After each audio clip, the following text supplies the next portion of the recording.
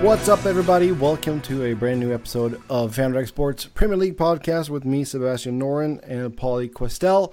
Elliot is roaming around the streets of Tokyo. We'll get a little mobile take from him here in a little bit. But before we get to that, we're going to talk about the Europa League final. What happened there as United won. That was the last European trophy they needed. So they rounded out. They won it all. It was also the last time that the Europa League actually mattered. Yeah. Until the next time United are in it. Hey, yeah. Let's not anger too many people. Well, no, the Europa League was a prestigious. It was a very prestigious competition this year. Great teams like Manchester United and Tottenham Hotspur and Rostov all competed for it. Great trophy, big time trophy. And Rostov, yeah.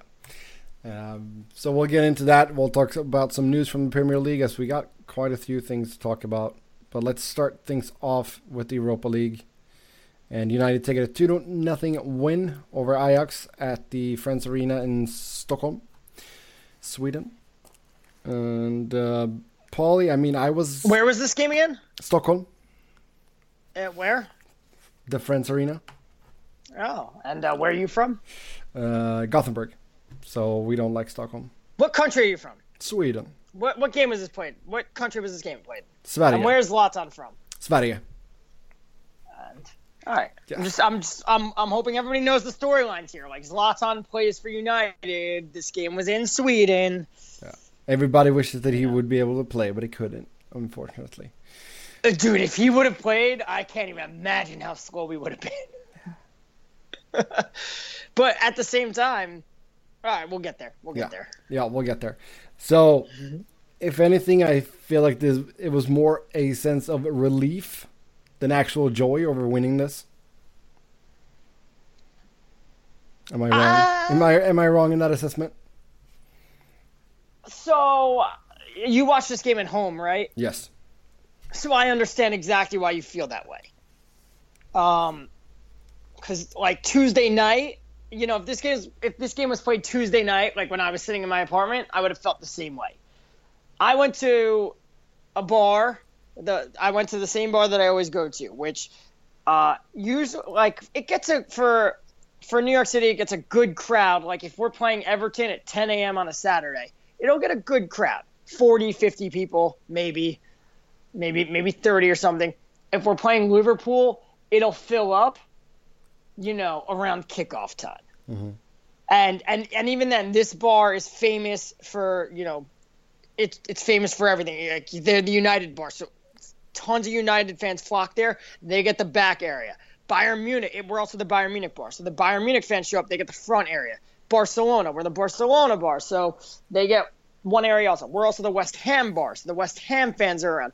We're the Roma bar, so those fans are around. So like on a Saturday, like especially if like we're playing Liverpool and we played last year when we played Arsenal, it was the same day as Bayern Munich and Dortmund, so it was packed, but it was this, and everybody has their section. So like maybe one day the United section's packed, so it feels crowded, and then you look down on the other end and it's crowded, but like that's the Bayern Munich fans.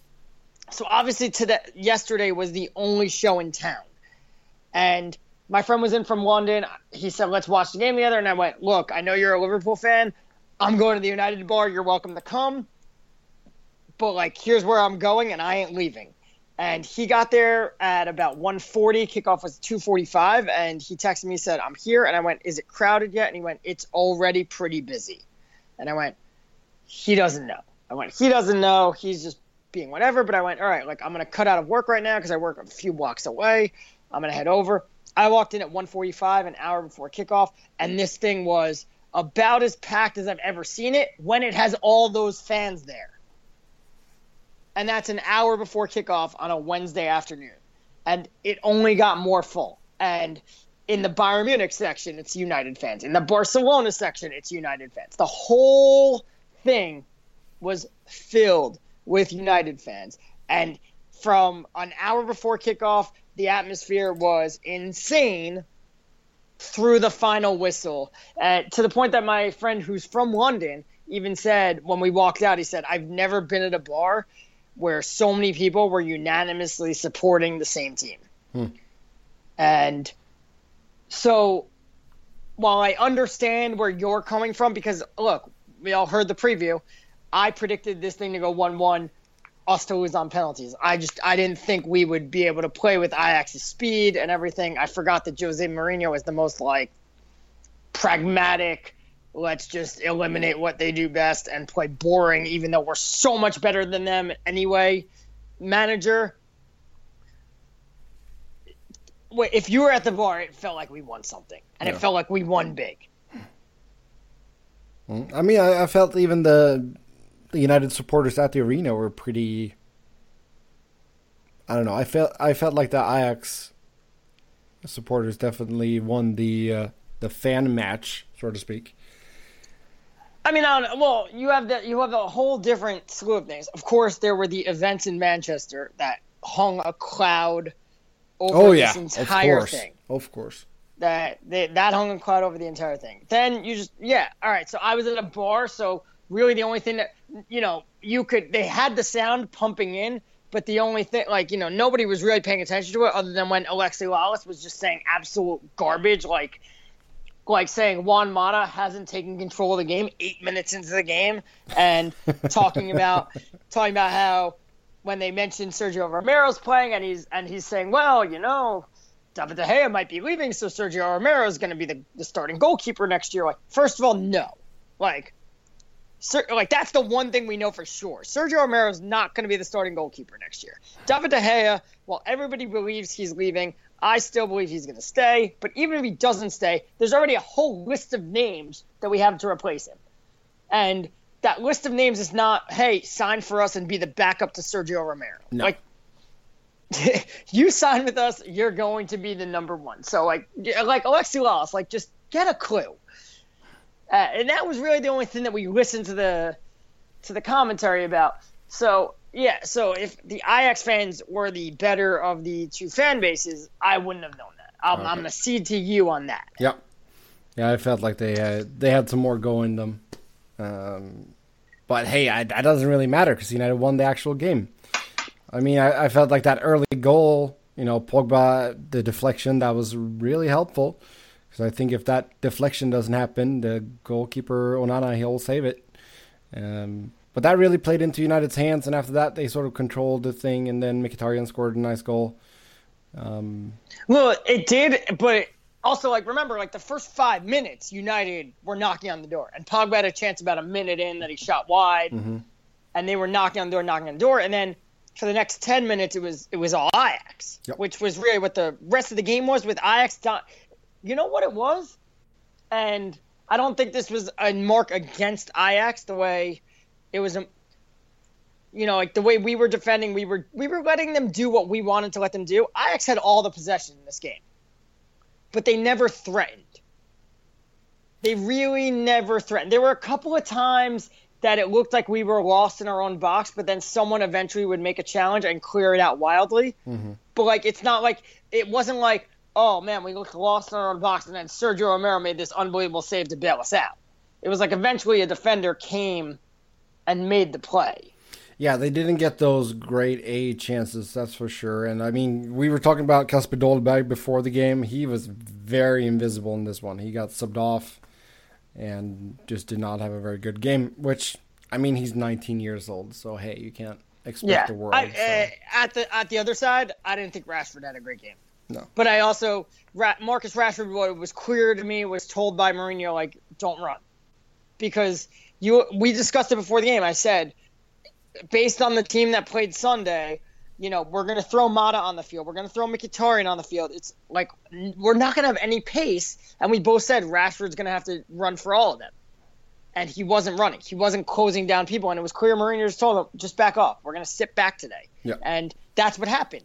We sat back. We let them have the possession. And it reminded me of last year when United had all the possession and did nothing with it. And the commentators would just sit there and go, possession means nothing if you don't do anything with it. Ajax did nothing with it. But last year when we had all the possession and we didn't do anything with it, I thought that was a mark against us. I thought that was Louis Van Gaal just being ridiculously boring and ridiculously over analyzing things. In terms of Ajax, I just thought we were, wherever they had possession, we were letting them have it. And they weren't doing anything that we weren't letting them do. But for those 10 minutes between the 5th minute and about the 15th, 16th minute, it was all Ajax, and it was like, wait a minute. That was the moment where your brain was ticking when you realized, wait a minute, we haven't really had the ball in their half for about 8-9 minutes after the first amazing 5 minutes. And it was like, wait, I've seen this before. I've seen this movie before. I've seen it plenty of times before. Are we going to pay for this?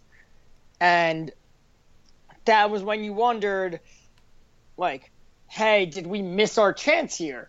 And then, Pablo gets the ball at the top of the box, and you're just yelling, like, I know it's going to be on your left foot. You're just yelling, shoot. And I said this to the guy at the bar because, you and I come from a hockey background. What do? You throw the ball. Like, what do you do in hockey? Throw the puck on net, and something might happen. Yep. And that's Pogba at the ball, top of the box, shoot, and something might happen. Yeah. It's less likely to happen in soccer because, offsides and everything, you can't just get deflections. But, sometimes that's the best move. Absolutely. And the main thing here was that they won the game. They got a trophy, but the biggest thing was securing that Champions League group stage spot. So they go straight into the group stage, being in the reigning Europa League champions now. We go straight into pot 2.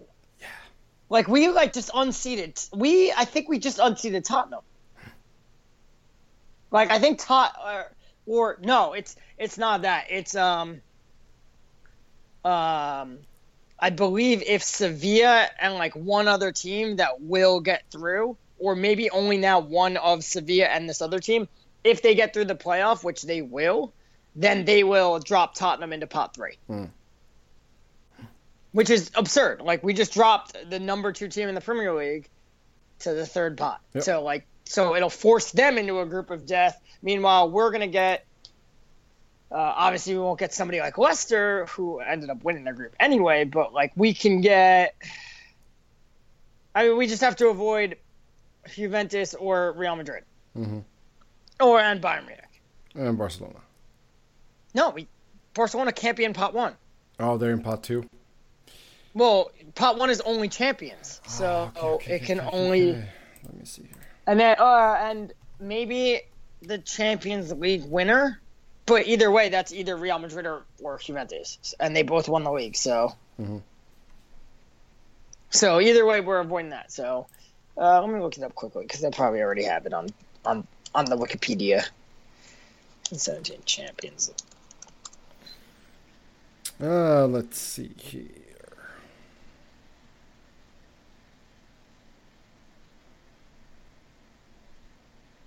So they can get Real Madrid, Bayern Munich, Juventus, Benfica, Shakhtar Donetsk, Monaco, or Spartak Moscow. Yeah, all right. So Benfica's a team that we always play. Shakhtar Donetsk, obviously not an easy one, but Monaco. I would totally welcome Monaco because Monaco's not the same team next year. I mean, we'll see. Mbappe says that he's looking to stay, so. Family just moved from Paris down to Monaco, so we'll see. I would take Spartak Moscow. I mean, that's a tough trip, but I would. It's not that bad. Moscow isn't that bad. Right? No, exactly. And they kind of schedule it so that Moscow plays their home games earlier. Obviously, Jose Mourinho will complain because he's a bitch, but yeah, imagine if we open up. We wouldn't open it up, but imagine if we mid-October we're going to Moscow. That's not a big deal. No, I would go. Preference, I would go Moscow, Donetsk, Benfica, Monaco, Juventus, Bayern Munich, Real Madrid. Yeah. Yeah. So, I mean, I feel like we'd be in pot 1 too if it weren't for that rule. If it weren't for the rule that you have to be a champion to be in pot 1. I mean, I that's a good rule though. I kind of, if you're a champion... It is a good rule, except for the fact, like, I just remember a couple years ago where, like, City got drawn into a group. It was 4 champions. Yeah. So, like, yeah, it is a good rule because it rewards you for winning your league. And like we said, we discussed it last year when it came to Leicester, and it was like, oh, they're going to go to the Champions League, and then they're going to get killed. And it was like, no, actually, by winning the league, they're actually going to have a pretty easy path to the group stage or to the knockout rounds in the Champions League. Yeah, and I mean, you can still end up with, a couple of more league champions in your group from smaller countries. FC Copenhagen comes to mind. Right. But it's still not one of the bigger ones from one of the big 4, so to speak. So, it will be interesting. It definitely gives them a nice little advantage going into the summer here. We've already spoken about Antoine Griezmann, and I saw today that, let's see if I can get that list. I mean, that's the joke. That's my joke here. Yeah. I mean, we spent £90 million on a player to win us the Europa League. What will we spend on somebody to win us the Champions League? Yes. Although, honestly, I mean, it doesn't really matter how much they spend. I don't think they'll win the Champions League next season. Oh, God, no. So. God. Well, and I mean, here. All right, so here's the thing. And we haven't even discussed the actual gameplay of this yet, but let's discuss this. I read an article today, and it was just about, like, imagine if United make the Champions League final. Like, the way Jose Mourinho is shaping this team, imagine if United make the Champions League final not in 2018, in 2019. So not next season, the season after that. And it's like, how many players on this team would you think are going to be in the starting 11? Yeah. And it was like, oh, maybe 5 or something. And it was like, this team just has too many average players. And I think that gets away from how you want to build a team. And it definitely gets away. Like, it definitely gets away from the Manchester United way, because, like, people here in America, they think United. They associate United with those early 2000s Yankees, where they'll just sign everybody, and you don't want to do that. Like, think about the team that we had the last time we were in the not the last time we were in the Champions League final, but the last time we won the Champions League, where, like, okay, so Rooney really good, but, like, Rooney was really good, but we bought Rooney when he was 18, and we didn't buy him to win this year, like, or next year. We bought Rooney. Ruud van Nistelrooy left because Sir Alex Ferguson couldn't convince him that Rooney and Ronaldo were going to take us to the next level, and you just needed to give them a few years, which turned out to be completely true. Ronaldo was tremendous. We bought him when he was 17. He didn't deliver immediate promise. Like, Giggs at that point wasn't an everyday player. He was old.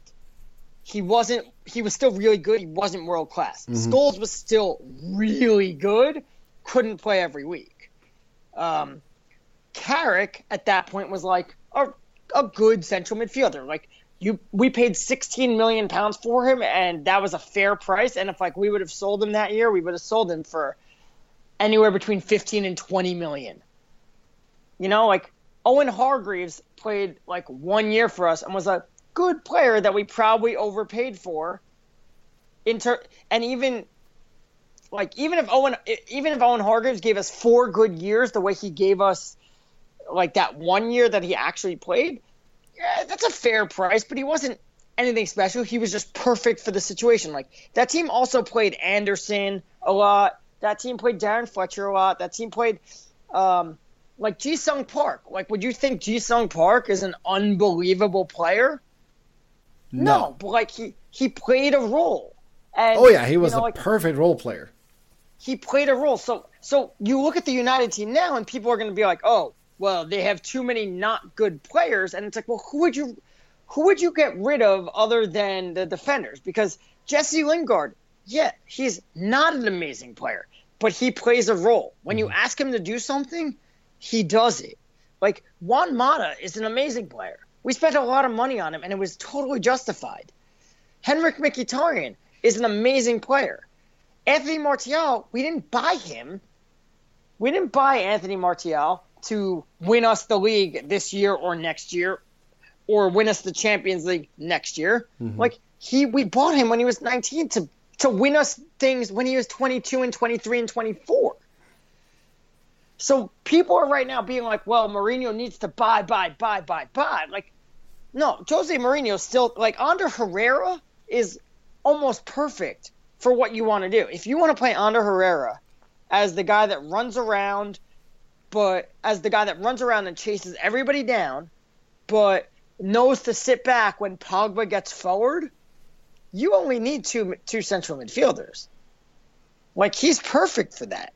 But instead, Jose Mourinho insists on playing Marouane Fellaini, who is absolutely useless.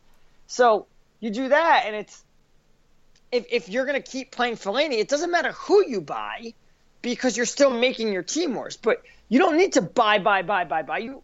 You need to have patience. Like, Rashford will probably develop into a really good striker. Martial, we know, will develop into somebody really good. You're just breaking his confidence, but again, he needs some more matches. But again, like, he wasn't bought to win us things last year, and he wasn't bought to win us things this year. Like remember, like, Ronaldo was bought in 2003, and we didn't win the league until 2006. Like, Rooney came around, we didn't win the league immediately. You know, like, and that first year that we did win the league, where Rooney was a starter, like, it wasn't on Rooney or Ronaldo's back. Like, no, Scholes chipped in, Solskjaer chipped in, Saha chipped in, Henrik Larsson chipped in.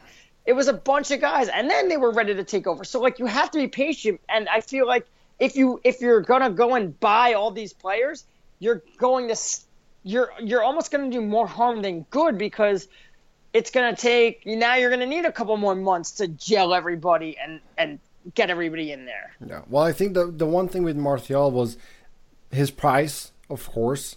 Right, and then the fact that he was sort of forced to play a lot that first season. Well, he played his way into the team. He did what Rashford did. Yeah, but he played 49 games his first season. Well, yeah, but don't forget, like, we bought him. He was on the bench his first game. It was just like, oh, we bought that kid. And Louis van Gaal was quick to say, like, I didn't buy him for me.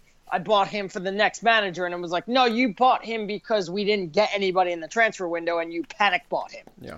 Like, at the last second. And then he brings him on against Liverpool. He makes Martin Skirtle look stupid. Yep. And scores that goal. And it's like, everybody wants to see him the next game. So you play him the next game, he scores again. And he scored again. So he played really well, and then it was like, and I think Rooney got hurt. Yeah, I mean, he was more or less forced to play. Right, but at first he started off on fire, then Rooney gets hurt, and now he's forced to play, and then it became like, okay, now he has to play every week. But we discussed it last year when the show first started. When this show first started, we discussed Martial's playing too much, and we also said, who are you going to play instead of Martial? And we were like, I don't know. That's the problem. No, I mean, I want to see more of the youngsters get a fair chance in this team, and I think it's going to be difficult with Mourinho as the manager, unfortunately, because he likes to buy the finished product a lot. But so we'll see here. But there was a story today from Sky Sports that had 3 center backs that were on United's shortlist. You had Michael Keane, who is a former academy player. So they sold him to Burnley 2.5 years ago for £2 million. I'm pretty sure he started Van Gaal's first game. I mean, that could be another one of those where you pay a lot to get someone back.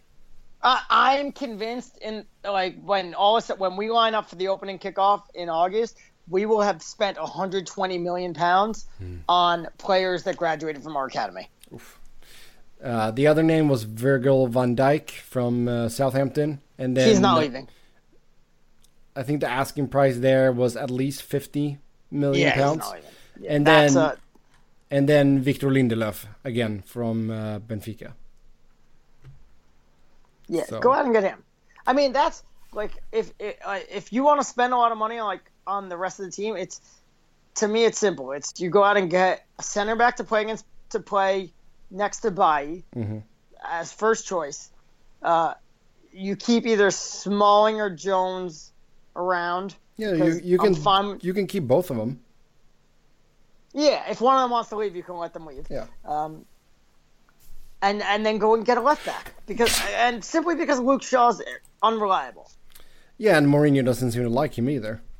Right. Well, he likes Marcos Rojo also, but keep Smalling and Jones. You have Marcos Rojo. You have Daley Blind who could play anywhere. Yeah. Because I do think it's imperative to have that John O'Shea player who you could throw anywhere. He was on the bench every game in the Sir Alex era, and he just no matter what he came on. Yeah, and before that you had Phil Neville. Right. And John O'Shea would just come on. We were up 3-0. Okay, John O'Shea comes on. Just give somebody a break, and he'll fill in wherever you can, and this helps keep the players fresh. So it does that. So that could be Daley Blind, but otherwise, you have Martial, you have Mkhitaryan, you have Lingard, who's going to play a role. You have Mata, you have Rashford. You're probably going to have Zlatan, and you're probably going to have another big name forward. You have Pogba. You have Ander Herrera. You're probably giving another contract to Michael Carrick. They should, yes. But they're probably going to. The thing that baffles me, though, is, like we've touched upon so many times, is Fellaini and Marcos Rojo.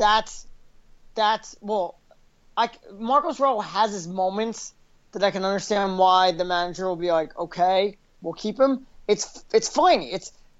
If you're going to play Fellaini you can't complain about anybody else not being up to snuff. Yeah. This is like what, again, I'm going to shift it back to hockey, where for the Rangers, Alain Vigneault used to bench forwards, and he said, well, they weren't productive enough, and would quote Corsi numbers and all this stuff, and it was like, well, you still play Tanner Glass, and you hold all the forwards to one standard, and then you hold Tanner Glass to a different standard. Yeah, because he brings Mourinho. That grit. Right, but that's Mourinho. It's like you hold everybody to one standard. Yeah. You hold everybody to, oh my God. You hold everybody to one standard, and then you hold Marouane Fellaini to a different standard, and the team will never be good. The team will never compete in Europe or the Premier League if Marouane Fellaini is playing games against Stoke. Mm-hmm. Because that is what tripped us up. Yep. No, I totally agree. I don't think he should be anywhere near this team. And if you want to get like you said, you could play just with the two, with Herrera and Pogba.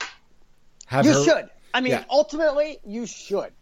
Come up with a formation, whether it's a diamond midfield, which I don't think is utilized enough if it's done properly, or whether it's a 4-1-3-2.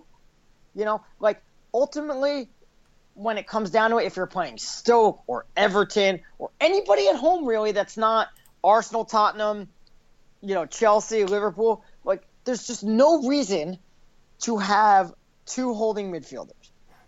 There's no reason to play with two number sixes. Play it with a number 6 and a number 8, and play with a number 9, and then play with either a number 10 or a false 9 kind of guy.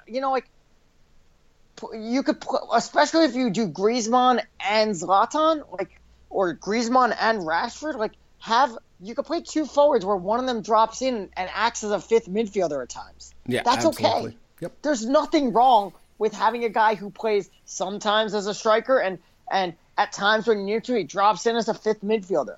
There's nothing wrong with that. And managers these days are just like, nah, we need that creative midfielder in the middle, which ultimately ends up stunting the team because you end up with a bunch of creative guys and no finishers. Yeah. No, I think that Rashford can become a, if not a world class, but he'll definitely be right under in that. I guess we got to call Harry Kane world class at this point, but No. I still go with this. I still go with the Sir Alex Ferguson definition of world class, okay. And it's are you better than literally everybody in the world? And right now, when you're talking forwards, it's Messi, it's Ronaldo, it's Lewandowski, and that's it. And maybe Aubameyang. Mm-hmm. This is like the NFL quarterback. Are they elite thing? You can't have. Is this guy an elite quarterback? you can't extend the list to 12 because at the very end of it, like Tom Brady is significantly better than the 12th best guy. Yeah. Okay. Even if the 12th best guy is really good, the number one guy is significantly better, so you need to put him in a different class. Okay. So he'll be at least a high-class Premier League player who I think will hit, 20, anywhere between 20 to 25 goals on a consistent basis. Absolutely. So it's just going to take some time, and I think Martial also has the potential to get up to that 20-goal mark. He does, but my one issue with Martial is Jose doesn't seem to see him as a striker. Mm-hmm. He brought him on yesterday, and then he goes to the left wing. He put Lingard down the middle. Yeah. One last thing before we leave Manchester United. Wayne Rooney says that he's more or less decided his future, but says he will take a few weeks here to finalize his plans. Paulie, do you think we'll see Wayne Rooney? Oh, he's out. Yeah? He's out. Do you think it will be back to Everton then, or do you think he'll go abroad? Ultimately, I think he's going back to Everton. It's a matter of where he's going to play and how much he's going to play. And he did hint at it because, look, Sir Alex Ferguson was right. His future's in midfield, and he hinted at it too. He hinted that I'm going to go to a place where the manager is receptive to me playing midfield because that is where his future is. He needs to have time on the ball. He's really good at having time on the ball and spraying a pass around and making a late run into the box. He's not as good anymore as running onto balls and taking on defenders. Yeah. I mean, I would love to see him stay and be a central midfielder. I mean, that's what he is. You play him next to a holding midfield, you play him next to but I mean, him the and defensive guy. Him and Carrick could be your plan B option.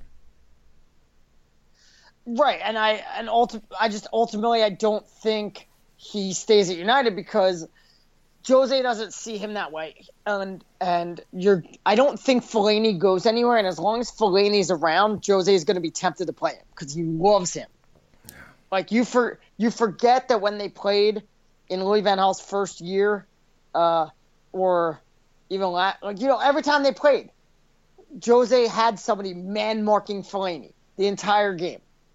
Like he deems Fellaini that much of a threat. I don't understand that. I don't understand it either. But he loves him, so I think the allure of Fellaini. Say we brought in Eric Dyer. Eric Dyer should be playing every game. So should Pogba. So now you have Carrick, who you can count on, and you have Ander Herrera. When will Rooney play? Yep. So and Rooney's smart enough. So Jose's never going to play Rooney as a central midfielder. He was so adamant about that, and you can't tell Jose that he's wrong about something. No, that is very true. And that's why we're going to keep seeing Fellaini until he leaves the club. But that's also when Mourinho leaves the club, Fellaini will leave the club. Well, we thought that. There's 3 people in the world that like Fellaini. They just happen to be our last 3 managers. So we thought that Louis van Gaal will come in, and we knew it. Fellaini was set to leave the club. And then he scored that goal in that friendly against against somebody that.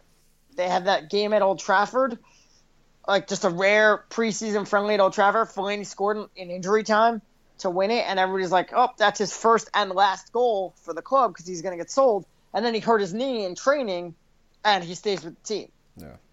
And then Van Gaal loved him, and now Jose loves him. So, that's the problem. It's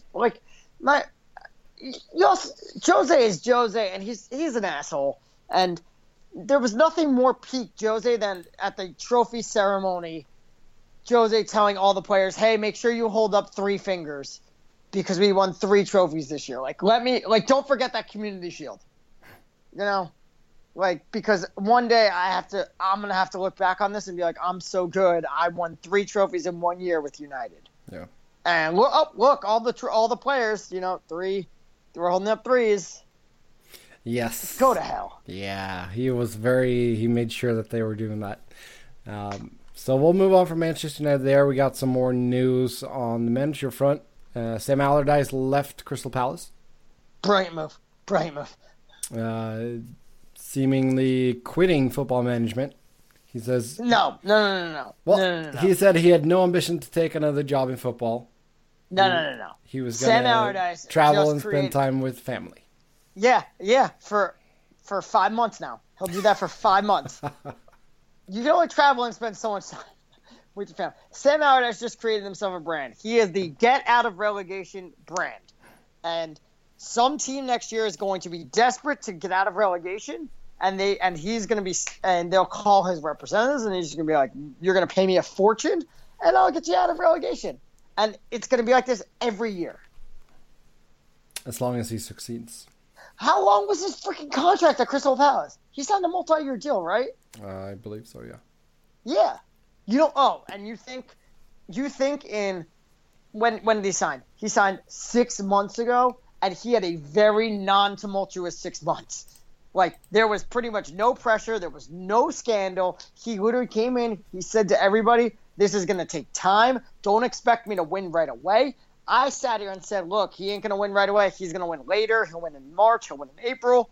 And that's exactly what happened. And no one put any pressure on him. He couldn't have had an easier time at Crystal Palace. Let's see. He signed a 2.5-year deal. And he couldn't have had an easier time at Crystal Palace when he was there. Yeah. You know, no one was hacking at him. Oh, you didn't win right away. You didn't do this. He won. You know, he goes into the last 3 weeks of the season knowing he's safe. And now he's like, oh, I have no desire to manage football anymore. Get out of here. Get out of here. He will be managed, probably Newcastle. He'll be managing them by January. Ooh. Oh, we'll see. We'll see. I think he did a couple of good buys there, though. They got Jeffrey Sloop, Patrick Van Aanholt, and Luka Milojevic. Those were good signings, and he spent either way, spent about $30 million on those. So I can't believe that someone could have just such a clean sailing job for 6 months and be like, oh, I'm done with this shit. Yeah, he was on the job for 24 games. 9 wins, 3 draws, and 12 losses. Get out of here. So, yeah, we'll see. We'll see. Yeah, I don't know if he'll go back to Newcastle, though. That didn't end well. He managed Newcastle before? Mm-hmm. Between May of 2007 and January 2008. Interesting. 24 games, 8 wins, 6 draws, 10 losses. So, yeah. We'll see what happens with Big Sam. Enjoy your vacation. That's all I got to say for now. Gary Monk resigned as Leeds United manager. That's one name that might pop up now when we got a couple of openings. Yep. So that will be interesting. He's been linked with both the Middlesbrough job and the Sunderland job. I don't know if I would take either one of those, so I would hold out for a Premier League team. That's true. He did well at Swansea when he was there. Mm-hmm. So, yeah, Monk, interesting name for sure. Marco Silva quits Hull City. Not shocking. No. But this is a man who should be heading for bigger and better things. Very promising. Yes. Took over a team in a bad spot. You know, didn't work out in the end, but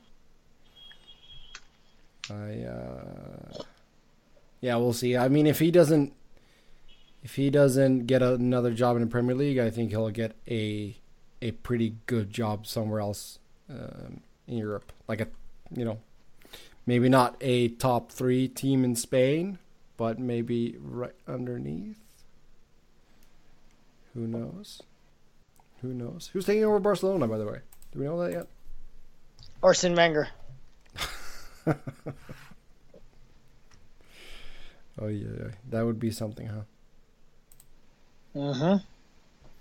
Yeah, they say all signs point to Ernesto Valverde. All signs point to North London. Mm. Yeah, Manchester City, they're releasing 4 players of note. That's Gael Clichy, Bakary Sagna. Come on, dude, we're doing news here. Jesus Navas and Willy Caballero. Do you see? We're doing news. We're doing news here. Do you see any? News. That's not news. Do you see any of these 4 staying in the Premier League? Caballero, yes, because any mid-table to bottom-table club will sign him. Mm-hmm. Sagna probably, but like everybody else, go back to your home country. I'm not saying that in a derogatory way. Like I'm saying, like, you know, like if you're Jesus Navas, why would you sign on to play for like West Ham when you can like sign on to play for somebody in Spain where you'll be more comfortable and more appreciated, maybe. Yeah. Yeah. West Ham closing in on Pablo Zabaleta, apparently. But Slaven Bilic wants to add game changers to his West Ham squad. And good luck. He wants to push for the top 6 next season. Good luck. One thing that I thought was pretty interesting here, though, was that they're interested in signing Kelechi Iheanacho. It would be interesting to see what he could do as a starting player. But it's the same thing. Like he should be a starter for whoever he's playing for. You know. He won't be that at Man City though. He's like number 3. And I think even if they sell Aguero, I still think they're going to bring in someone else to be the number 2. Yeah. Yes. But again, like kind of, you know, like he should. Yeah, I would like to see him go somewhere where he could start, and hopefully he follows that dream. I don't know how if he wants to play next to Andy Carroll though. I don't know either. I do know that we should get to the FA Cup. Okay, let's get to the FA Cup then. Saturday, Arsenal, Chelsea, Wembley Stadium. Elliot. Yeah, we'll get his mobile take in here. I was going to say live from Tokyo, but it's not live. It's pre-recorded from Tokyo. So here you go. Hello, this is Elliot recording from the streets of Tokyo in Shinjuku, to be specific. I'm going to touch on Arsenal in the FA Cup final, although our lone Japanese player, Takuma Asano, has not exactly saved our team this season, but maybe in the future. In any case, I will support Arsenal until the end. You know, the old saying that you can change your spouse even, but you can't change your club holds true. But nonetheless, I don't see any way through to lifting the FA Cup for Arsenal this weekend. Even were we at, you know, full strength, then beating this Chelsea team in the championship form that they've had is a huge ask to begin with. But we're far from full strength, and even in the last few weeks with the success that we, like Chelsea, have had moving to a back 3, still Arsenal have looked shaky in defense. Still Arsenal have allowed other teams of, it has to be said, lesser quality than Conte's Chelsea to create chances, and have relied on riding their luck and, you know, some fantastic saves by Petr Cech to stay level. And I don't see that happening. I mean, with going into this weekend, we're without Koscielny due to suspension from his just moment of madness challenge in the last match of the Premier League season. We are out without Shkodran Mustafi because he's out with a concussion. There's a chance he might be cleared to play, but he hasn't even trained in over a week, and realistically, I don't see him fitting into the team. Gibbs is a question with, I think it's a thigh problem, which has kind of been a lingering injury for him. So, I mean, this is going to be far from a full-strength Arsenal back 3, and even though I've really liked what I've seen from Rob Holding, and I think that he has hopefully a bright and long-standing Arsenal career ahead of him, nonetheless, I don't see Arsenal being able to keep Chelsea out. The only chance they have is if, again, having to ride their luck a bit, they're able to get a few goals, right? Because if Arsenal have any chance of winning the FA Cup, I think they need to score at least 3 goals, because I don't see us holding Chelsea I don't see us keeping a clean sheet, first of all, and I don't believe that we even really have a good chance of holding them to just one goal. So if Arsenal win, then they're going to somehow need to get 3 past a Chelsea defense that has been fantastic and stingy throughout the season, and a Chelsea defense that also is no longer beholden to giving John Terry his swan song. So I'll be supporting Arsenal at the weekend. In fact, the ramen place where today I had sat next to a couple who were wearing matching brand new Arsenal kits, and I gave them the thumbs up, but my prediction is, unfortunately, the thumbs down. I think Chelsea are going to lift the trophy, probably 2-0, maybe 2-1, and again, if by some miracle Arsenal can get 3 goals, then they've got a chance, but that, for me, is the bare minimum.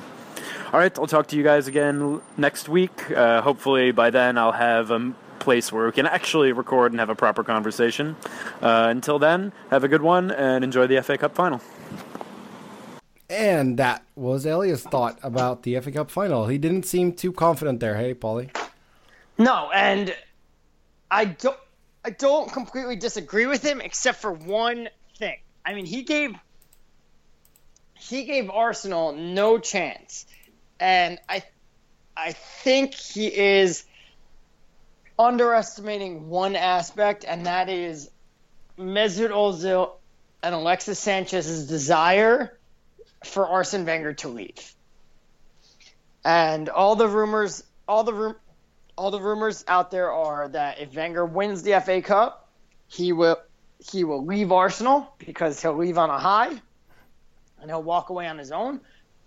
Because rumors have it that he has a deal on the table, and if they want him to leave that badly, they will go all out to win this FA Cup. I can see that, and I think that would be a smart move by Wenger too. If they do win this, just leave. Just say thank you.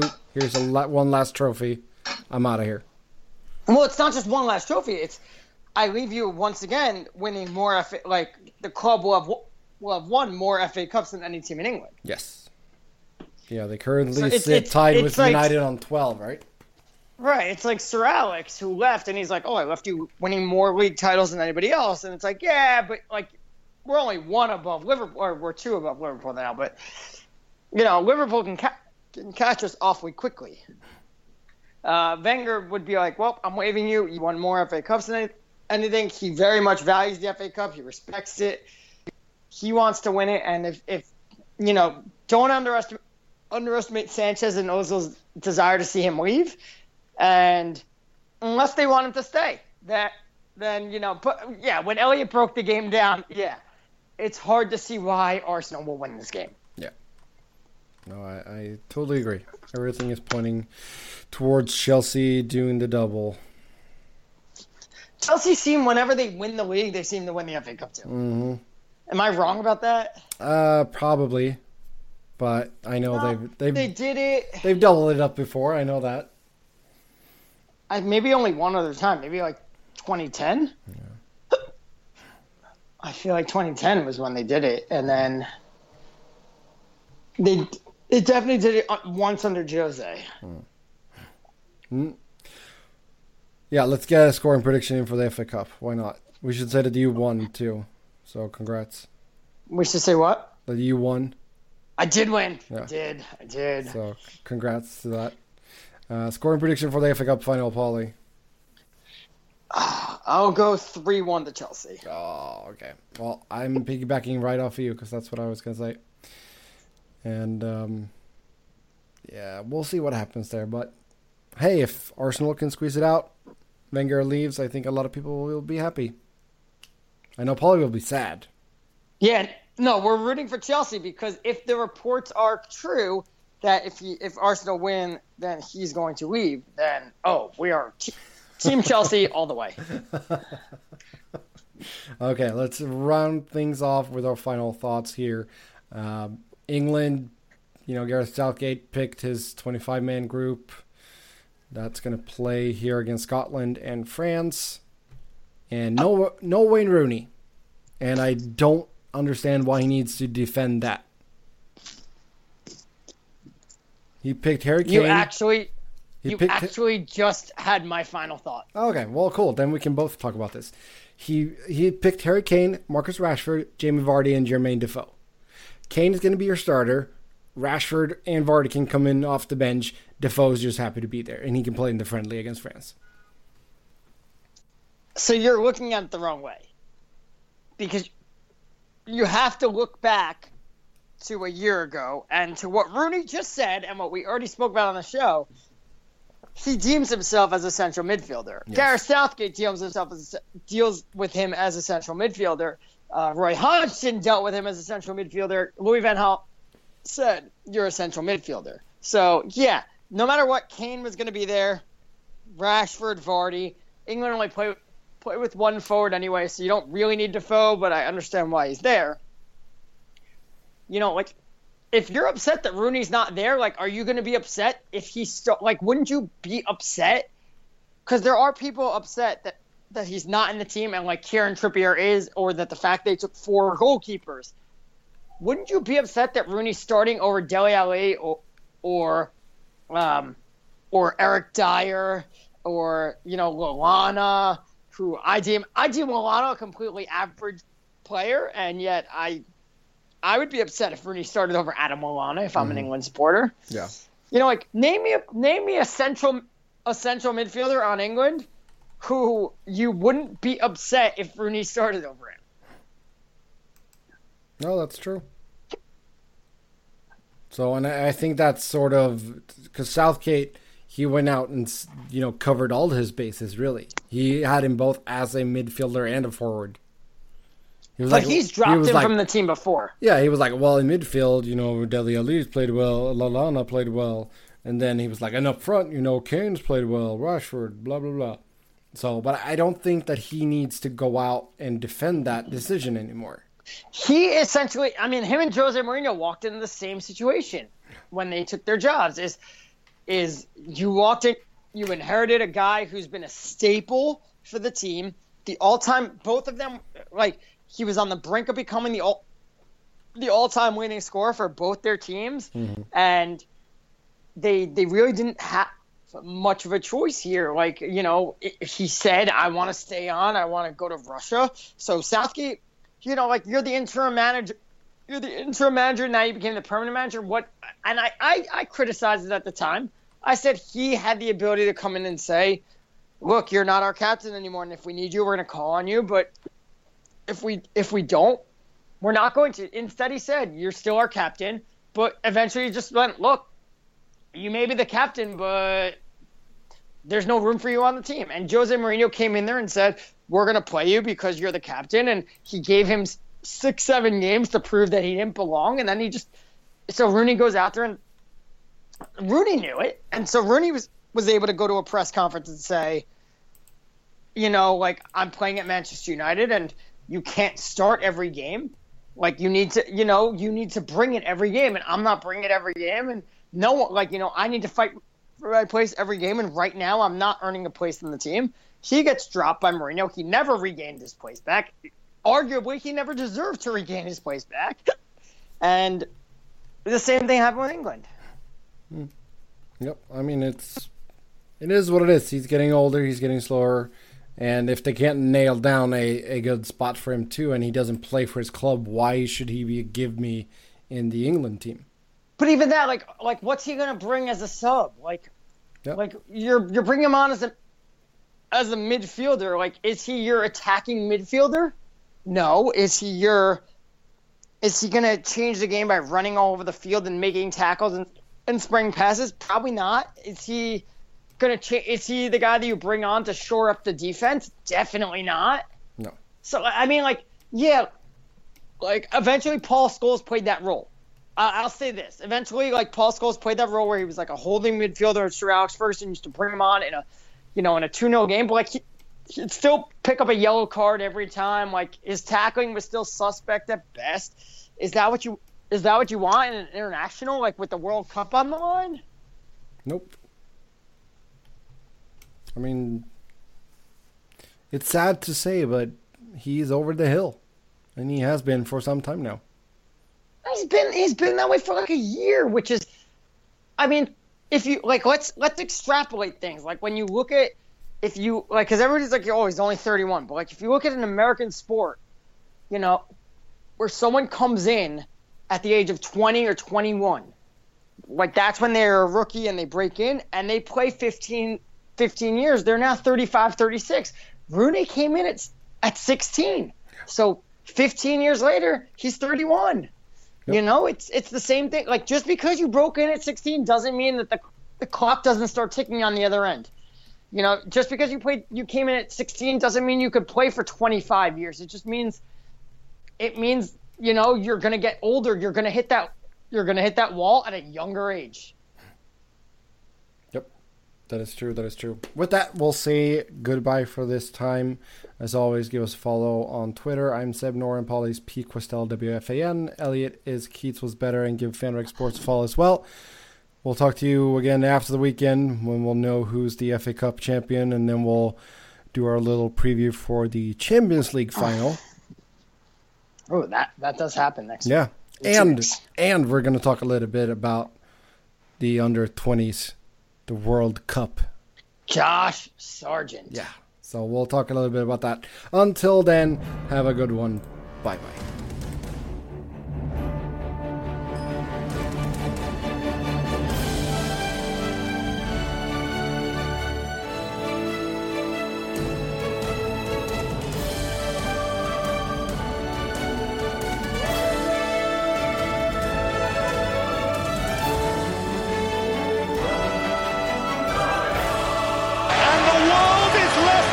How on earth did that happen?